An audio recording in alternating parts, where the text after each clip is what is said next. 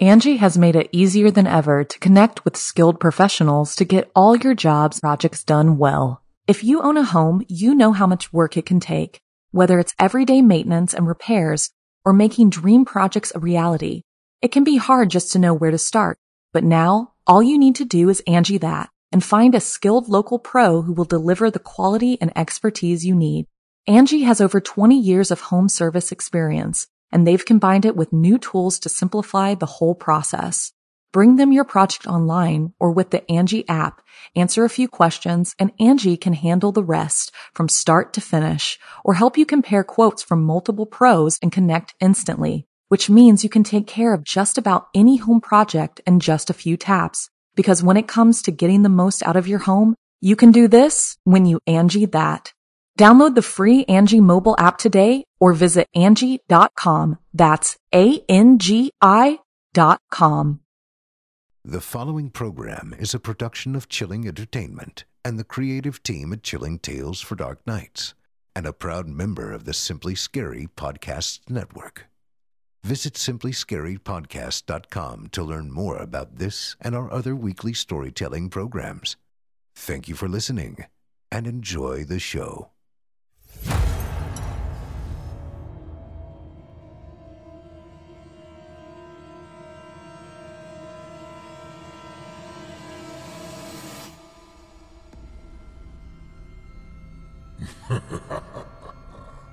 Good evening. I'm storyteller Otis Gyrie, and I ain't your grandfather. From where I'm from, we don't do bedtime stories. And if that's what you were expecting, you're in the wrong place. If it's terrifying tales you're after, well then, I've got just the thing. Get comfortable, settle in, turn off the lights, if you dare. Your night is about to get a whole lot darker. Who needs sleep anyway?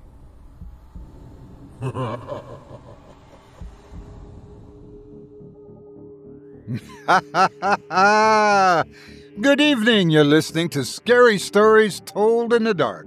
Welcome to Season 9, Episode 6. I'm your host, Otis Gyrie, and in this episode, I'll be performing 4 tales to terrify you, courtesy of author T.J. Lee, about audacious artisans, concerned cosmonauts, insidious ids, and repulsive ruminants. You're listening to the standard edition of tonight's program, which contains the first 2 spine-tingling stories. If you'd like to show your support and enjoy an extended version of this and other episodes with twice the terror, visit simplyscarypodcast.com and click Patrons in the upper menu to sign up today. Thank you for your support. Now, it's time to take a walk together down the moonlit trail, so lock your doors, turn your lights down low, and settle in. The show is about to begin.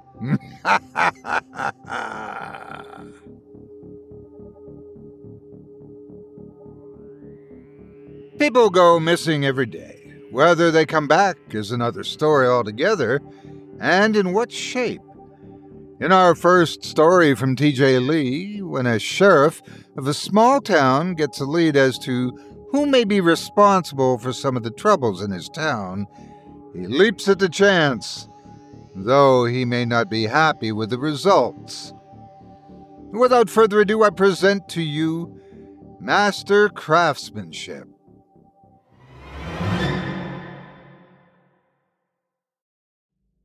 It is as it sounds. Incredulous as it may be, I promise there is an explanation within. I've been the sheriff of a little town called Sturgeon for nearly 23 years. In that time, I've seen many horrific incidents descend upon our town, fall out of my jurisdiction and get passed up to higher-ups faster than you can say nightmare scenario. It's frustrating. There's damn sure plenty of days where I feel that I'm just a prop in a toy badge. But I'm still needed for the wet work, the ugly jobs and the things that stick with you no matter what your poison of choice may be. There's a saying about gazing into the void and it gazes into you, but what do you do when the void follows you wherever you go? Nobody is making me share this report. This account of the events that unfolded over at Castor Oil Creek deserves the light of day, even if it haunts me with every waking moment, a negative to my every positive. For example, while 89% of missing persons are found, that includes dead or alive. People go missing, frequently. Put enough folks in one place and you're bound to have bad apples, rotten apples, and things that wear the skin of apples to lure in precocious prey. So when people began vanishing in quick succession in Sturgeon, it was something we took notice of. I'd long suspected that it was one perpetrator targeting seemingly at random. They left no evidence, no bodies were ever recovered, and it was always a situation where the overwhelming emotion we were left with was helplessness. If I never have to look at a grieving family in the eyes and tell them I've done all that I can, it'll be too goddamn soon. But we're a small sheriff's office, and our resources are limited. This land is old and full of places we can't search. Eventually, it's either open but privately declared closed, or the higher-ups take an interest and we're left fielding apologies left, right, and center. Not this time. No. This time, it started with us and ended with us. I need another drink. I can't face sharing this without a couple in me. Hell, y'all have no clue who I am, and you're already wise to the fact I'm stalling. Sorry, context matters. Flyers started appearing over town back in the winter of 2019. Simple, bespoke tables made by master crafter Wayland Mosley. Looking for an apprentice, a muse, and a varnisher to help him. Sales must be inquired further. When prompted, he'd bragged about how his craft was passed down to him from his father and his father's father. Something about old blood, sweat, and tears poured into every creation. In those early days, I asked him if he kept any of his furniture or sold most of his pieces. He bristled at the response before saying something that forever was etched into my mind. Only the ones I connect with. We were already dealing with the situation at the time. It was decided that a 2-part sting operation would be best. The first part would be to entice him with a purchase he couldn't refuse. The next would be to catch him in the act as soon as he got to his workshop. Truth be told, we didn't know what exactly we'd find, but we knew something shady was going on. We suspected human trafficking. We were wrong. We were so wrong. My hands are still shaking. Another drink should help. God, I hope so. Deputy Willis eagerly volunteered for the job. He was young and fast became my best friend. The last deputy went on maternity leave and wasn't planning on coming back, so Willis, being the happy helper, stepped up. 25 years old and wise beyond his years, he was the best little brother I could ask for. The age gap made him feel more like a son. I'd lost mine many years ago to a strange cult. Willis's and my parents died young, and he was painfully shy, so I felt the need to protect him. Still, when someone steps up to the plate to do their duty and to impress you, well, it's hard to say no to that. I made him promise me he'd contact us on the transmitter the second he sensed danger. I promised him, in return, we'd never let anything happen to him. I've lied many times. I've lied to my wife, to my friends, and to myself. But lying without realizing it at the time is the worst thing imaginable. It's a lie that will haunt me forever. We set up shop at the Sturgeon Flea Market, a place that we had very little jurisdiction within. It was decreed long ago that compromises had to be made with the higher-ups for things to run smoothly and with as little bloodshed as possible. Deals were cut, and we promised to look the other way so long as the trouble wasn't brought to our doorstep.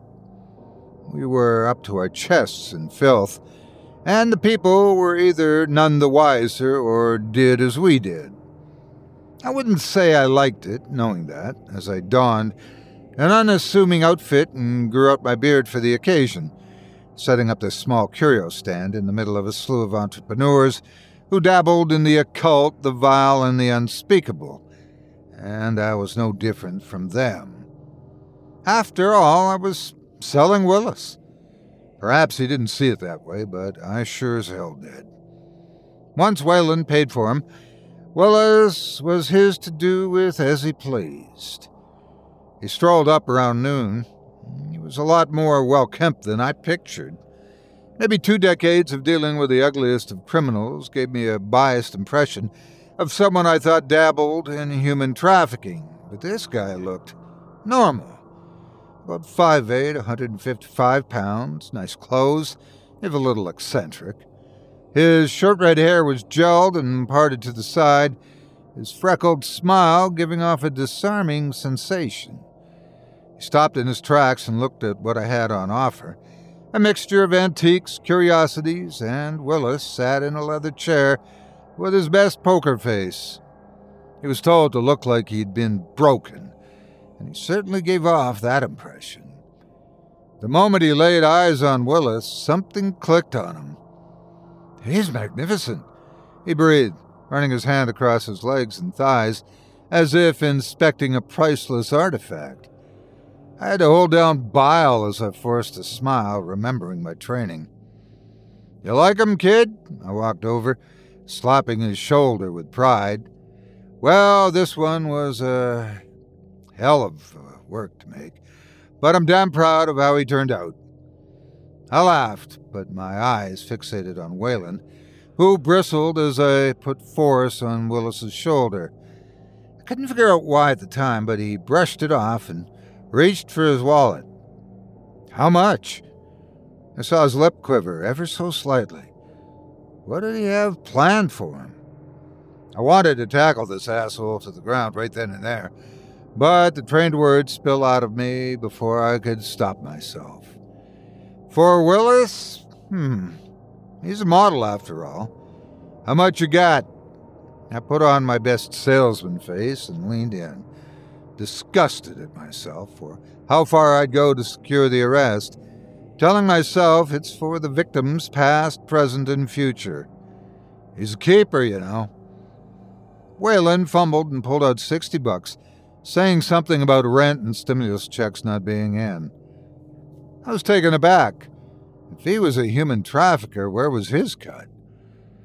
I stared, trying to formulate a response, but he pulled something out of his pocket before I could reply and held it in front of me. "There's also this." It was my grandpa's. "It's a warding talisman. It's supposed to keep bad spirits away. It's priceless." So this was why we never found him. The creep was handing me the one thing that was keeping him hidden. I realize to many of you this is hokum, and I don't blame you. But where I come from, this sort of old practice does what it says on the tin. It keeps the wearer obscured. Not invisible or anything like that, but it hides them from prying eyes. And either he didn't know what it truly did, or he didn't care when faced with a new model to take home. It didn't matter. This was what I wanted. There was nothing more to do. I took the talisman and inspected it, nodding, as he took Willis by the hand and walked away. Willis took one last look back at me, his eyes glowing with pride. He knew he was going to be the one to call it in, and we'd be heroes for capturing one of Sturgeon's worst human traffickers. As I smiled back, a chill ran through the air and practically froze my blood. An omen. Angie has made it easier than ever to connect with skilled professionals to get all your jobs projects done well. If you own a home, you know how much work it can take, whether it's everyday maintenance and repairs or making dream projects a reality. It can be hard just to know where to start, but now all you need to do is Angie that and find a skilled local pro who will deliver the quality and expertise you need. Angie has over 20 years of home service experience, and they've combined it with new tools to simplify the whole process. Bring them your project online or with the Angie app, answer a few questions, and Angie can handle the rest from start to finish, or help you compare quotes from multiple pros and connect instantly, which means you can take care of just about any home project in just a few taps. Because when it comes to getting the most out of your home, you can do this when you Angie that. Download the free Angie mobile app today or visit Angie.com. That's ANGI.com. I realize, to those of you following along, that there's no pause in this account. But for me, I had to stop and drink myself to sleep. The closer we get to the moment it all came to a head, the more I want to put a bullet between my eyes and make it all go away. But I recognize the public interest in what happened, and I have a duty to tell it, so we continue. Willis's tracker was supposed to allow us to follow him, no matter where he went, even if Wayland stripped him bare and gave him new clothes. It was under his skin, after all. We didn't expect Wayland to check that. And yet, once their signal went toward the Cardick woods, it simply died. 16 hours had passed, and we were beginning to get antsy. It was decided we'd look in the area surrounding the woods and see who lived there. It didn't take us long to find Castor Oil Creek and a small set of lodges out there. While Old Man Mathers was immediately ruled out, the same couldn't be said for his neighbor across the creek. Been in this area a long, long time, he told us up on the drive there. All of 'em settled here before my family did. Helped us build this here lodge for a time until my great-great-grandpappy Obadiah asked them to leave. Never told us why. Simply said it wasn't right what they were doing over there. And now there's just one. I don't see him much. He's a solitary type. He's so involved in his woodworking, he doesn't even notice what's going on in this here creek. We pressed him on the creek, but all he'd say was bad water, and refused to comment further, instead pausing and replying with, "Looks like a storm's brewing, better be ready." We arrived at the old lodge within 20 minutes. A quiet night with the moon reflecting over the creek. Not a sound of nature or insects whatsoever as we made our approach. You'd think with 3 cars and 5 trained service members, we'd be less intimidated. But nothing prepares you for what we saw. Breaking down the door, we were greeted with an almost ancient and rustic living room. Dust littered everywhere, and the furniture looked so frail and worn down that it'd break if so much as anyone touched it. The smell of rotting wooden mothballs was overpowering. I'm sure mold was a factor too, but there was something iron-like in the air that I couldn't place. A quick sweep of the home showed us the only non-dusty area, the large rug. Moving that aside led to a trapdoor that, with great effort, came open and led down a large set of stairs. As we descended, the smell of death began to grow in intensity. Our less experienced servicemen opting to hang back and cover the entrance, leaving 2 colleagues and me to continue. I need another drink. My hands won't stop shaking. We approached what I can only describe as a leathery, undulating door. It shook in place and felt like the hide of a cow to touch. It was warm when I placed my hand against it, and something moved underneath my palm. I pushed without much force, and the door gave way. The stench was unbearable, and my eyes watered as my stomach threatened to eject everything within it. Felt my knees begin to buckle, but my resolve kept them upright. I was grateful all 3 of us had masks on. I don't know, I'd been able to cope otherwise.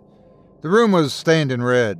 It had been transformed into a living area, with odd furniture lining each section of a sizable room. A large, hairy wardrobe in the corner next to a bed that seemed to sway in place. A small chest of drawers with bizarre shelves holding a spiked lamp on top of it. The TV sat in the center of the room, some strange mesh coating its entire frame, and a screen blurring out static that partially illuminated the room, the yellow couch with purple spots seeming to dance in the light. To the right, however, sat cages. Some rusted over, others covered in filth and blood, but they were unmistakable. Gotcha.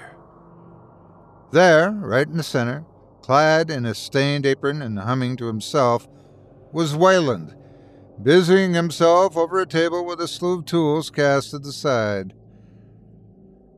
"Wayland Mosley, you're under arrest for human trafficking," I called, trying to push authority into my best voice, the best I could, trying not to gag. He put a thick tarp over the table and turned as if in a daze, arms spread out and smiling. "Have you come to check out my furniture, officer?" He laid his eyes on me, and one of my colleagues moved in to arrest him. His smile faded. "Were you expecting someone else? A client for your illicit practices, perhaps?" I scoffed, the stains on his apron and hands telling an ugly tale. "What's the meaning of this? What's going on? I'll have your badges, all of you," he cried, genuinely upset that we'd barged in as if what he was doing was perfectly normal. I took a couple of steps closer, his current project still obscured from view. "Wayland Mosley, you're going away for a long, long time. We met a little while ago. I'm Sheriff Erickson. We made a little trade, and you gave up something you shouldn't have. I held out the talisman and saw his eyes glimmer. This town might have some odd practices, but criminals are always the same when it comes to getting what they want. Predictable." I leaned down and grabbed his jaw with my hand, wanting him to feel the power I had, that I could break his jaw, rip out his tongue, or snap his neck if I so wished. "Now, where's my deputy? Where's Willis?" He wrestled against the officers, but was no match and simply grunted before looking back at me, confused and angry. "What deputy? You sold me a pristine table."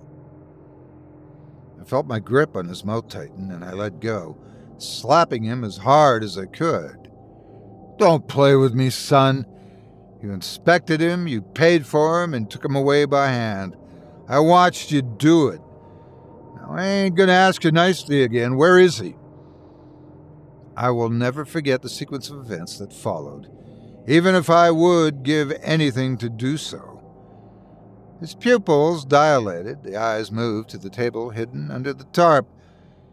As I followed them, I felt the world fall away as a single question came into my mind. One I knew the answer to already. Why were all the cages empty? I repeated that question over and over as I slowly walked to the tarp, another officer finding the light switch at the same time and illuminating the whole room. Screams and guttural retches filled the space as we saw what was in this room of nightmares. What was under the tarp? Something did indeed sit here, but it wasn't pristine. It wasn't a table. It was Willis. His skin was stretched to the point that a single tap or scratch, and I knew he had split open. Translucent and thick veins visible like a macabre pattern you'd find on a mahogany table. His limbs acting as horrible legs. His bones broken and reset to fit. His feet and hands turned into malformed stumps. The sockets where his eyes lay were now nothing more than cup holders, his mouth agape as air escaped it. I don't know how Wayland did it. I don't want to know how he did it. But I swear to God I felt life within Willis. Something in him was still conscious. A soft wheeze escaped him, faint but defiant. Mercy, mercy. My baby brother. I couldn't imagine his suffering. I just sobbed and screamed. As we took in the surrounding room, it was apparent the rest of the furniture wasn't swaying, twitching, or undulating. It was all still alive. It was people. poor, unfortunate people Wayland had entrapped and redesigned using his master craftsman technique, making them into his living, bespoke furniture of horrors. And that was the part that terrified me the most. We hauled him away. The entire time he protested his innocence, that he was acquiring old furniture and restoring it. He also insisted someone had set fire to the building, and he was outside when we apprehended him. I don't know if he was mentally trying to distance himself from what he'd done, removing his past deeds somehow, but I don't care. I had to tell Willis's wife what had happened to him. I lied and said Wayland killed him and dumped his body when we found out he wasn't useful. I couldn't bear them knowing he was part of Wayland's furniture, not even after the news got out. We'd find out as time went on who some of the victims were. An ex-girlfriend here, an old dorm room buddy there, a couple of travelers he'd taken in, and several missing persons from the entertainment district. All in all, we found nearly a dozen missing persons in his home. A lot of families would get both closure and add new nightmares to the suffering at the same time. We interrogated Wayland for 3 straight days, but not once did he break his mentality that what he'd done was wrong. He genuinely did not see any of his victims as people, but as furniture for him to save. After that final interrogation, I wanted to hand in my badge after Wayland's sentencing, leave Sturgeon, and settle down somewhere quiet. I couldn't face both his last words and the recollection of our first call with him, what it meant for the wider consequences. But it was that feeling that made me stay, to catch the next embodiment of evil before they strike. You see, Wayland was very forthright with his business, explaining that he, in fact, did sell on most of his pieces to wealthy clients. I never asked for details, just that they took care of his pieces and paid him appropriately so he could live his dream. He told us in that call he only kept the ones he connected with, like a true freak. But that final response he gave before he was taken away keeps me drinking, keeps my hand shaking, and a lifelong hatred of the evil this world houses. I'll never forget the way his eyes lit up, the curling of his lips, or the way his tongue caressed his teeth when he replied. We'd asked him if he was concerned about the fact that not only had one of his victims gotten away before being twisted beyond recognition, ready to testify against him in an already ironclad case, but that Willis was able to speak in short, pain-racked sentences and give his own account. That if and when found guilty, he'd be given one of the worst punishments imaginable. I can still hear his response in my ears every time I lay my head down, joining Willis's pain-riddled wheezes as a chorus of hatred and pain. It will haunt me for the rest of my life. No, because furniture doesn't talk.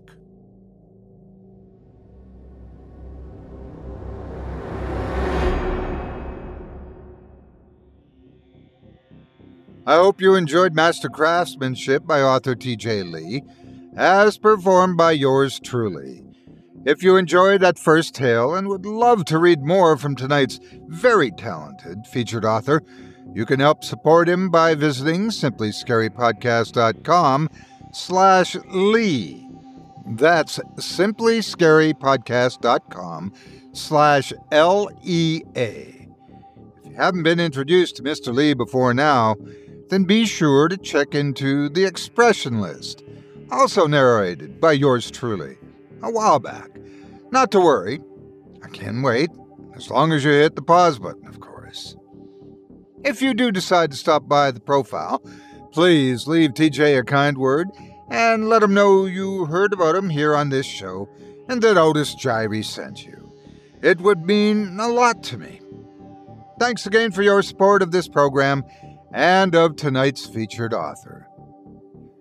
The trick to good furniture is that you need to find just the right starting base. I know this because I was a cabinet maker for 20 years. If you're looking for what's new and popular, maybe pick a nice willow. If you're looking at something more classic, maybe a hazel would be up your alley. Of course, if you really want an antique, a good solid Raymond birch would be perfect, though I don't think he would be talking anytime soon. Speaking of historical relics, we take a glimpse into the space race for our second TJ Lee tale of the evening. It appears a researcher has been digging deeply into some lost files and discovered cosmonauts did land on the moon doing secretive testing of their own. To say more of what they've found is to tell too much right now, but maybe let's just say better to stick to the Pink Floyd album than the real thing. Without further ado, I present to you Behind the Curtain.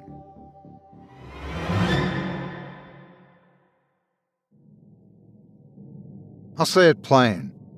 The acquisition of Nazi Party member Werner von Braun was not the most heinous action NASA committed.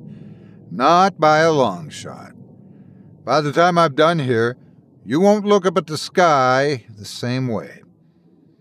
I want to start by offering an olive branch of trust. I'm not a former NASA employee, astronaut, or high-ranking government official on the loose. Those people don't have the time to share their findings or the wherewithal to do so. No, I'm a whistleblower, sharing this in plain sight where it'll go unnoticed. A needle in a needle pit, if you will. By December of next year, it'll be half a century since humanity has attempted to, or landed on the surface of our lunar body. We manned 6 missions between 1968 and 72, and a dozen amazing men have passed 250,000 miles. Since then, the highest we've gone is barely 400 miles. We're staying in the proverbial pocket. Did you ever wonder why that's the case? I started looking into this when many conversations during the lead-up to the half-century anniversary of the lunar landing were met with evasive and awkward answers. Yes, we know NASA has received less than stellar funding over the years, but there's more to it than that. Every time I get an interview with a cosmonaut, a roadblock would be put in my way.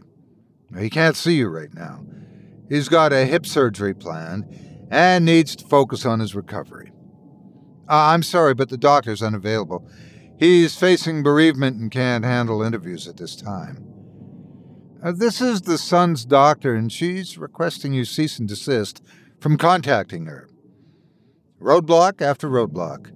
Nobody wanted to talk to me, and every forum was littered with idiots, weirdos, and conspiracy theory nuts who were convinced of superfluous tall tales about the moon.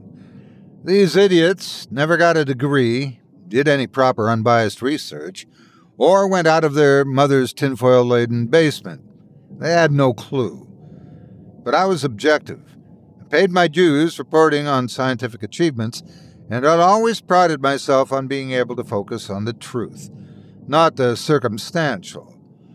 Anyone with half a brain could sense something's wrong when they look up at the lunar body, the pale, faceless orb gazing down at us night after night. It gets worse when you remember it's never really gone during the day. That pale blue sky can only hold it back for so long before it rips through the thin veneer of safety and looms overhead. Good thing it can't watch me where I am, and in a safe house. Sometimes I hear groaning outside, pleading perhaps. They still want to communicate, to make me look. I digress.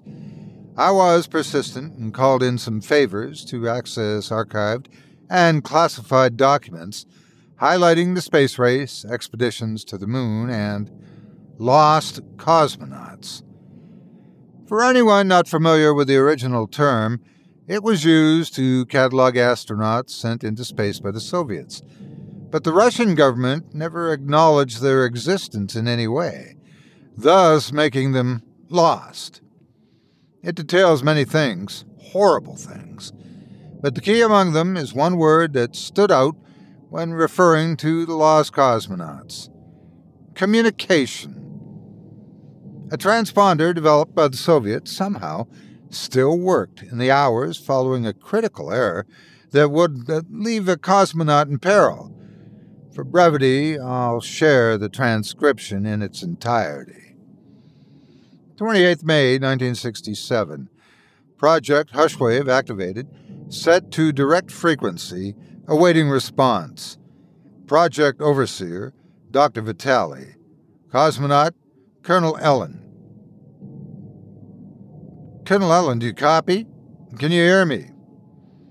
No response. Dr. Vitali repeats the question 3 more times before a response is brought back. Yes, Doctor, I can confirm I hear you. I was unsure if it was you. The voices, they can sometimes lie. Clarify. A short response, this time suspected hesitance, on Ellen's part due to slight stammer. It's this darkness. It lies to you. It makes all voices seem like they're putting on an act, trying to gain trust before hurting you badly. It tells me to pull back the curtain, but I refuse. I do not understand. How can there be voices where you are? I don't want anyone from home to understand. You're still in the fog. It's to be expected. I'm here to protect that sanctity. It's my job as a cosmonaut for all of you. For the motherland? No, for all of you. Let's review from earlier. Your mission to Luna was successful. You'd landed and were due for takeoff. You said you needed fixing the controls on Morozov 4 before a navigational issue caused a complete power failure. Yes. And you've reported no way of returning home? Yes. Comrade, forgive the bluntness, but you don't seem to be concerned about this. Are you not worried about death? You've been up there for 40 hours. We estimate you'll be dead in another day, maybe slightly more. We cannot reach you in time. There was a longer than usual pause. A small scratching sound can be heard. Doctor, you're far more intelligent of a man than I am, and I have these things I wish to know before, well, you know. So I wish to ask you 3 questions before our time's up.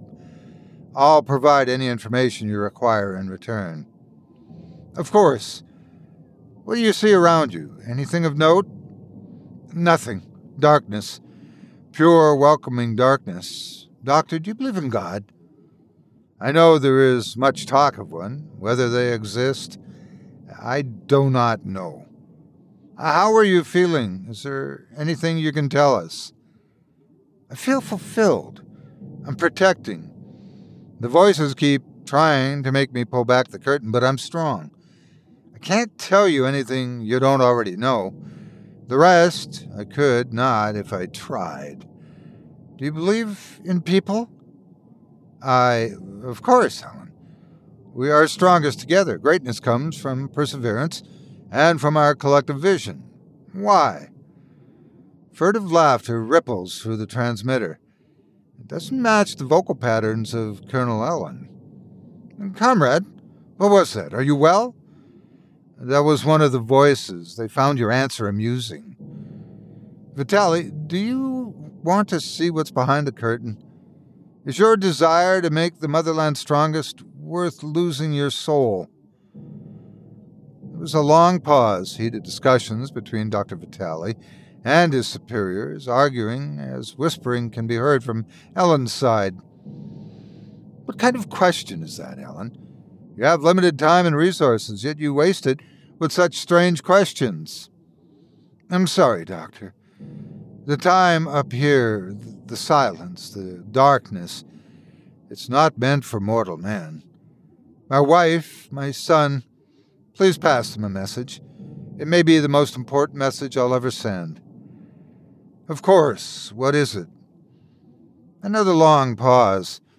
This time soft weeping can be heard from Ellen's microphone, as a low humming grows louder in the background. His voice drops to a whisper. Komarov died screaming and burning, but at least he was embraced by the earth. I will not get the chance. Tell Masha, tell my boy, don't look up at the moon. Transmission concluded. Future attempts to reach Colonel Ellen were unsuccessful, and he was presumed dead on May 30th, 1967. This on its own is disturbing. It's been posited before that insanity can come in prolonged darkness and silences. Imagine looking around you, a desolated rock, with darkness stretching in every direction. The only piece of hope is a colorful orb that you will never get to see again. But it doesn't end there. This is simply the prelude to what they found. Something is calling to me from outside of the bunker, but it's a clear night tonight. I know better. Nothing more to do right now than carry on, right? The Soviets would launch a final expedition on August 12, 1971. A reconnaissance job involving 3 astronauts would scope out Ellen's final location and see what they could find. The space race is now long over and interest dwindling. It was hoped that a definitive find would help boost funding and establish Soviet dominance.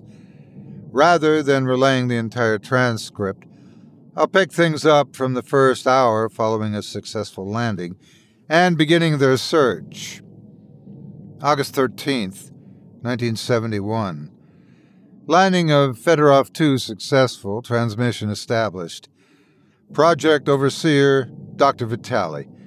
Cosmonauts, Commander Abramovich, Pilot Vitak, and Science Pilot Semenov. Commander Abramovich, checking in, making our way to Colonel Ellen's last known coordinates. ETA 3 hours. Semenov says he sees something and wants to check it out first. Understood. Keep your wits about you, Ilya. It's unknown territory once you reach the spot. There's a short discussion, and Abramovich comes back confused. Doctor, you said Colonel Ellen's ship malfunctioned, with no way to return, yes? That's correct, Commander. Is there an issue? Yes. Semenov has looked at the ship. The damage done to it was man-made. There are several large dents on the outside, and the panel was forcibly ripped. Muffled murmurings from Vitali's side continues for a couple minutes. Abramovich clearly is concerned. Doctor, it's been noted, perhaps more answers lay with his corpse. Collect what samples you need and head to his last known coordinates. Out. 3 hours, 18 minutes pass before correspondence begins again. We've arrived at Ellen's last known location. No sign of him. We can see the transmitter, the line between the light and the dark side of the moon, about 1 kilometer from our position. Vitak wants to scope it out. Head for the perimeter, but be wary. Oh my God! Dr. Semenov says he can see a cave entrance right by the Terminator. I'm moving in for a closer look. If this is true, this could be the greatest find in human history, comrade. But keep sight for Ellen's body. That is still the priority. There's a long pause, and Abramovich speaks. His voice is shaking. We found him. Request permission to evacuate immediately. Denied. Why would you leave without exploring the cave? What's going on, Commander? Report. Semenov can be heard trying to calm down Vitak, who's having a panic attack. Colonel Ellen is in a small hole that was made by extreme force. His body's been crushed, hands mangled, and visor destroyed. His face, oh God, pieces of it are missing. Something chewed off his cheeks and lips. Requesting permission to evacuate immediately, Doctor. Denied. You're not seriously suggesting there's something up there, are you, Commander? Listen to yourself. You're experiencing the same sickness as Ellen. The sight of a corpse is simply making you delirious. Doctor, all 3 of us are seeing the same thing. Enough! Leave him where he lies. We will discuss this soon. Explore the cave. This is too important to find to back out now. The last of our funding went into this project, and we will not leave empty-handed and let those capitalist pigs gloat over their victory. Do you hear me? Vitali smacks his desk, and the mic booms. There's a short pause. Confirmed. moving to explore. There's a silence for 5 minutes as the group maneuver to the cave opening. The cave itself appears natural, but the incline goes down and there seems to be some stronger gravity. There were some rudimentary steps, man-made, or some kind of creature, maybe. It goes down for a decent degree. We'll update you when we see the bottom. I want photos of everything, Abramovich. Make sure Vitak picks himself up and helps Semenov. Heavy breathing comes through 7 minutes later, and when Abramovich speaks, he's exasperated. We've found a central room. For my best guess, several basic archways are leading further on, but we're in a makeshift command room. Vitak thinks that through the route we took, we've gone under the Terminator dividing the light and dark. Now we're firmly underneath the dark side of the moon. He thinks, Doctor, we're in front of shutters. There's a button in front of us. Semenov is begging us to go back. I think we should push it. But, sir, you will not dishonor our motherland with your hesitance. We're on the cusp of greatness. Push it. Abramovich pushes the button, and the sound of the shutters rising fills the audio. Within 60 seconds, screaming follows. A heavy thud and the sound of glass breaking cut through the static before Abramovich can be heard panting. Oh my God, it's a viewing port. Where are Pilot Vitak and Science Pilot Semenov? What's going on? It's a viewing port. It looks out on... No! Abramovich is still panting, assumedly going back up the stairs and on the verge of tears, a mixture of crying and manic laughter. Vitaly is undeterred, but has clear stress in his voice. Commander, I need a report. Pull yourself together. When we looked out, Semenov started yelping, scratching at his visor. When that didn't work, he volleyed his head into Vitak's until the visor cracked. He continued while I got away. I didn't look for as long as either of them did, but I saw enough. It lucked out at... Oh, my God. My God, Nevin.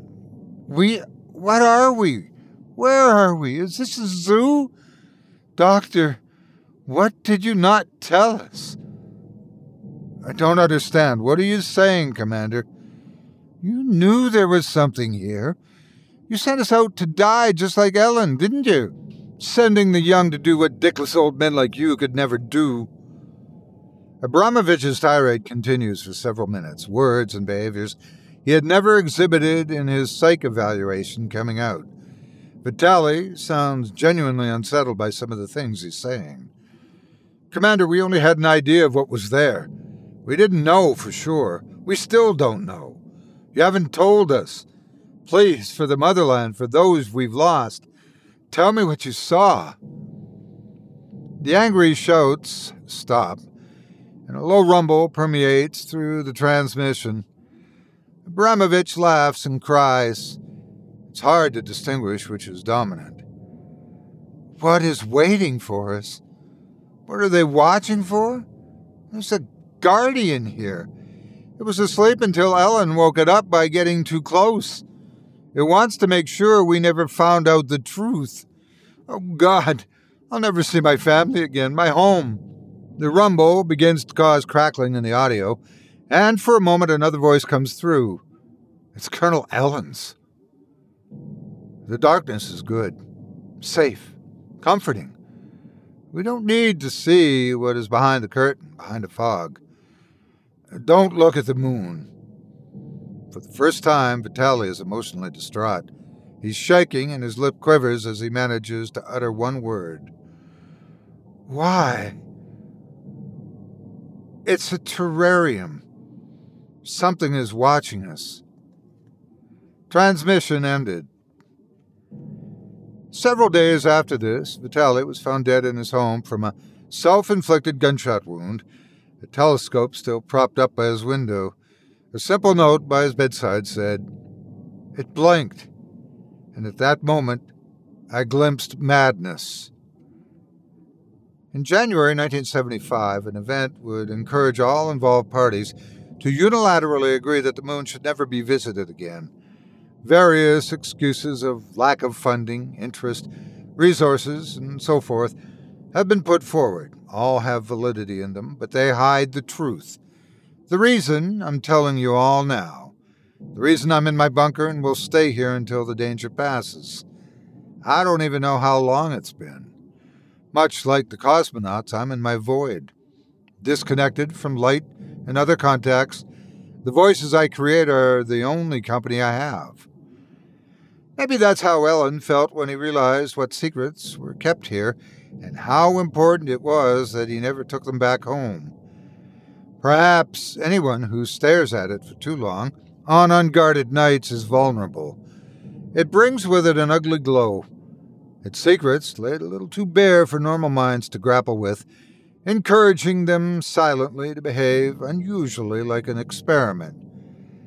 This is apt when you consider the words of Abramovich and Ellen together, the statement and the question.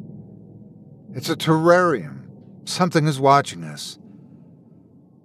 Do you want to see what's behind the curtain? We looked behind the curtain. I don't know what exactly they saw, but with every supermoon it gets a little bit closer. And now it knows we're aware of it. There isn't meant to be a supermoon out tonight, but something is looming overhead speaking to people. Please don't look at it. You don't want to know what's looking back.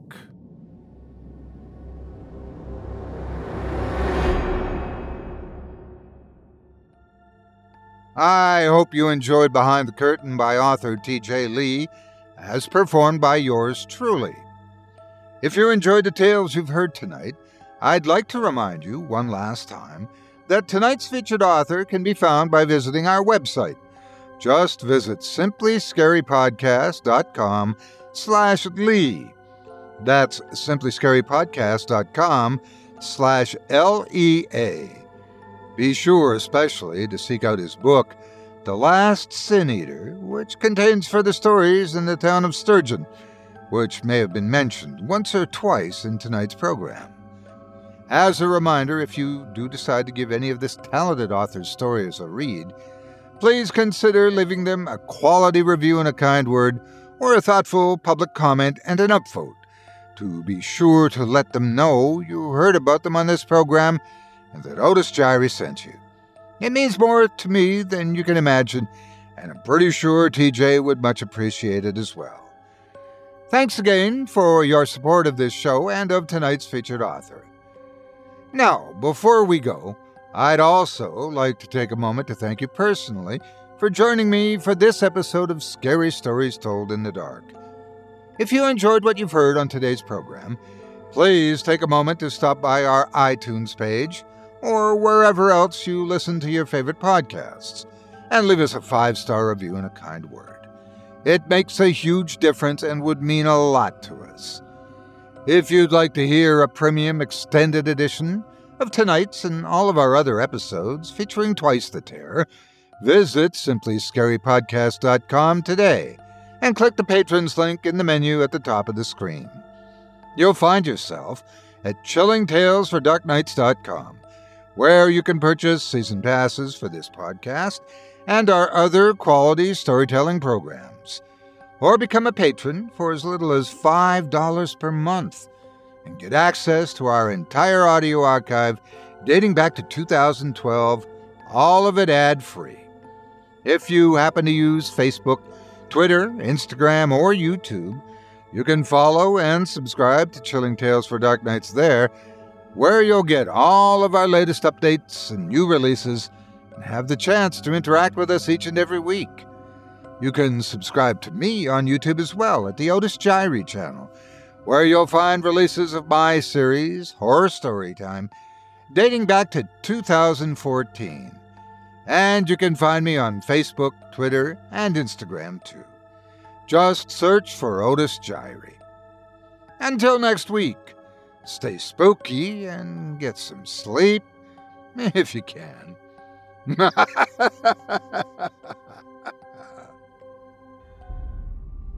Thanks for listening. You've been listening to Scary Stories Told in the Dark, a production of Chilling Entertainment and the creative team at Chilling Tales for Dark Nights, and a proud member of the Simply Scary Podcasts network. Visit simplyscarypodcast.com today to learn more about our network and our other amazing storytelling programs. Tonight's program was hosted, and its featured stories performed by yours truly, Otis Gyrie. Selected stories have been adapted with the kind permission of their respective authors. Original music provided by Luke Hodgkinson and Jesse Cornett. Sound design and final mixing and mastering provided by executive producer and director Craig Groshek. Program's artwork and logo by David Romero. If you're looking for some fresh tales on a daily basis while waiting for the next podcast, check out my YouTube channel, the Otis Gyrie channel, and my extensive collection of narrated tales there. Simply search on YouTube by my name, and you'll find me. And don't forget to subscribe and press the bell notification icon to get my latest releases. Got a scary tale of your own that you'd like performed? I take submissions. Email it to me today at otis@simplyscarypodcast.com to have your terrifying tome considered for production in a future episode of this show. That's otis@simplyscarypodcast.com. If you've enjoyed what you heard on tonight's program and are joining us on your favorite podcast app, subscribe to us to be sure you never miss an episode, and leave a 5-star review and a comment. Your feedback means a lot to me. You can also follow Chilling Tales for Dark Nights and yours truly on Facebook to connect anytime and get the latest updates on this and other programs and my channel. If you're listening on the Chilling Tales for Dark Nights YouTube channel, do us a favor and hit the subscribe button and the bell notification icon for CTFDN as well to get more spooky tales from me and the crew and another episode of this program each and every Wednesday. And don't forget to hit that thumbs up button to tell us how we're doing and leave a kind word or a request. And don't forget to visit us at chillingtalesfordarknights.com and consider supporting the team by becoming a patron. In addition to helping us out, you'll get exclusive access to our audio archive and ad-free downloads of all your favorite stories, including those you've heard on this program. As for me, I'll be back next Wednesday with more terrifying tales to keep you up all night. But that's all right. Who needs sleep anyway?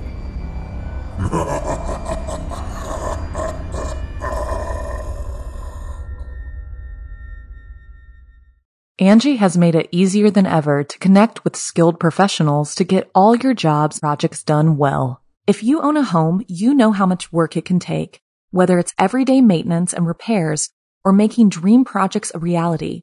It can be hard just to know where to start, but now all you need to do is Angie that and find a skilled local pro who will deliver the quality and expertise you need. Angie has over 20 years of home service experience, and they've combined it with new tools to simplify the whole process. Bring them your project online or with the Angie app, answer a few questions, and Angie can handle the rest from start to finish, or help you compare quotes from multiple pros and connect instantly, which means you can take care of just about any home project in just a few taps. Because when it comes to getting the most out of your home, you can do this when you Angie that. Download the free Angie mobile app today or visit Angie.com. That's ANGI.com. With everything you have on your plate, earning your degree online seems impossible. But at Grand Canyon University, we specialize in helping you fit a master's degree in education into your busy day. Your graduation team, led by your own GCU counselor, provides you with the personal support you need to succeed. Achieve your goals with a plan and team behind you. Find your purpose at Grand Canyon University. Visit gcu.edu.